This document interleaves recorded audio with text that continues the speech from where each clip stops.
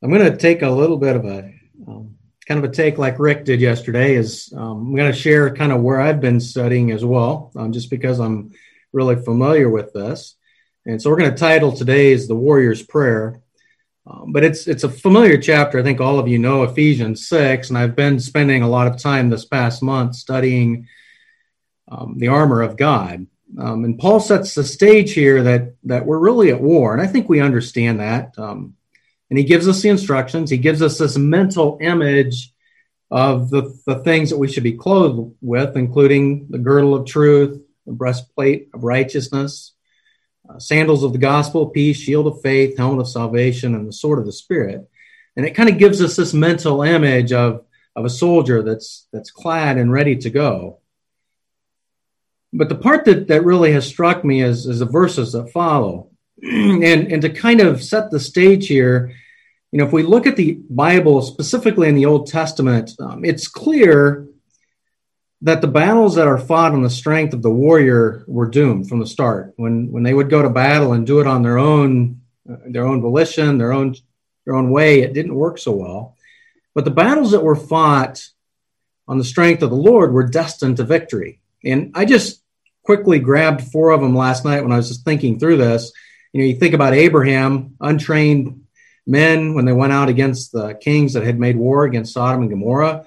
There were 318 men, and they won a great victory. Joshua defeated the city of Jericho without even attacking. Gideon had his army pared down to 300 men, and they were delivered from Midian. We can think of King Hezekiah, who defeated the Assyrians, and explained the victory this way. He said, "With him is the arm of flesh, but with us is the Lord our God to help us and to fight our battles." And so Paul would have known this history well. I mean, he was born Jewish. He was raised understanding the scriptures.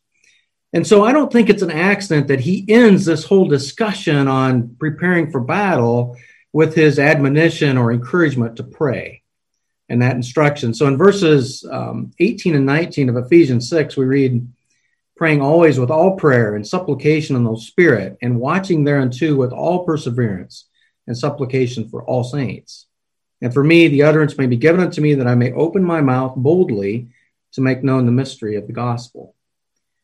And as we look through those 2 verses, there are 7 things that I can pull out of there. Now, I shouldn't say I can pull out of there. There's 7 things that can be pulled from that. And we'll kind of step through them here. I think the first one is persistence.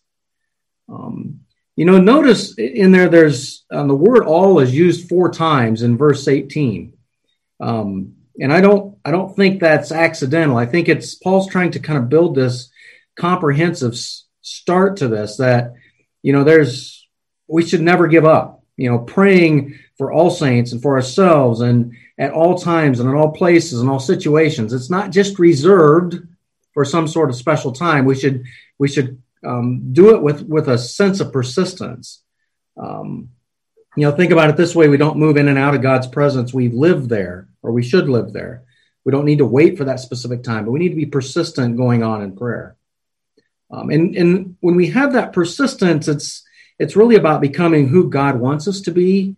Maybe not so much about getting what we want. And sometimes I think that can be a challenge, especially for people that are young believers, is knowing how to approach God and how to become, part of his presence on a continual basis. The second thing we see there is what I'm going to call the possibilities. And Paul gives us this list of possibilities, and I like to think about it as, where are the possibilities of prayer? And he points out we can pray on all occasions.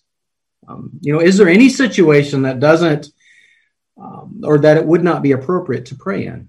And if that answer is yes somewhere, then it's probably a place we shouldn't be. But in every aspect of our life, wherever we are, there's an occasion to pray. We're to pray in all places. There's no place it should be excluded. But think about this. We've, as a society, have pulled prayer back from so many different things. And we kind of see the result from that is, so it is really there to pray always. We're to pray in all phases of life, whether that's prosperity or adversity. Sometimes it's easier, at least for me, to pray when I'm struggling. I don't know about you, but it's really important to remember that no matter what phase we're in, whether we're on the mountaintop or in the valley, there's a place or in between. There's a place and a time for prayer. We are to pray for all things. Now, there's a balance here. I think God does give us a mind, and he gives us wisdom and maturity that, there's not every little thing to bring before him. But at the same time, we should approach to God, or we should feel comfortable in approaching God as a young child would approach their father. Think about the things my kids are older now, and I see some of my nieces and nephews that will come and you see that in real life where they'll approach dad and they'll ask him for something, and there's no inhibitions. There's nothing that's preventing them from asking someone that they know loves them for something that they want and need.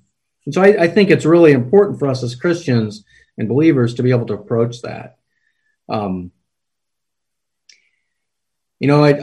think that can be as something as important as when Peter was sinking on the Sea of Galilee there, saying, Lord, save me, to asking God how to help us take kind of that next step on something that might seem fairly minor here. But again, be willing to bring it to him. Third is petition. Paul uses the word supplication here in this prayer, which means to ask, but God knows what we need. But as Rick mentioned yesterday, that the verses of Matthew, ask, seek, and knock. God does command us to bring it to him. He does command us to bring our cares and our thoughts.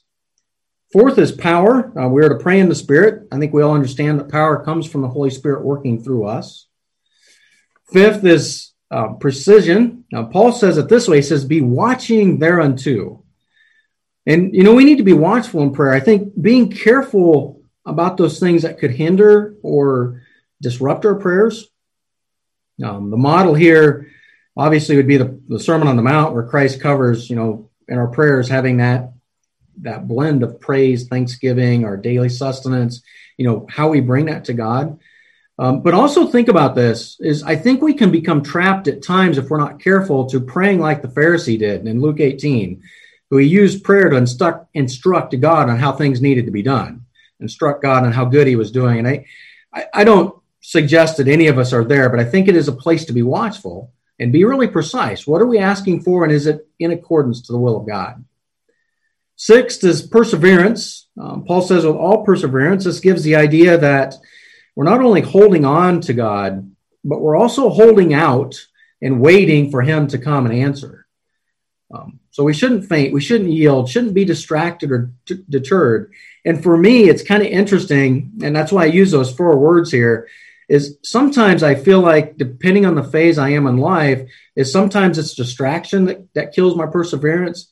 Other times it's a lack of faith, and I just tend to faint or yield. And that always tends to move with what I'm struggling with at the time. Maybe it's different for you, but I thought that was kind of interesting when I thought through the perseverance part. Again, prayer, I'll leave you with this thought here. Prayer is not about feeling like praying, but it's about persevering through those times when we don't want to pray. And there are times I know when I feel that burden of not really wanting to pray. It's like, well, does it do any good? And yet I have to be reminded that God does want us to persevere. And then the last thing that's in this prayer is the purpose. And, Paul touches on this a little bit. He says to pray for all the saints and for me, that he can have boldness to preach the gospel and proclaim that mystery of the gospel. Prayer a lot of times is about intercession, not only for us, but also for others to accomplish God's purpose in life. I mean, I do think, that it's often been said that when we look at the missionary field, there's those that go into the well, but there's also those that hold the rope.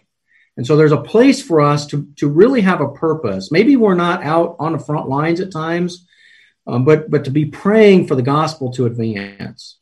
All of us as saints have a particular calling, a purpose that's been ordained by God. And so it's important that we're faithful in praying for that purpose and understanding what he's called us for.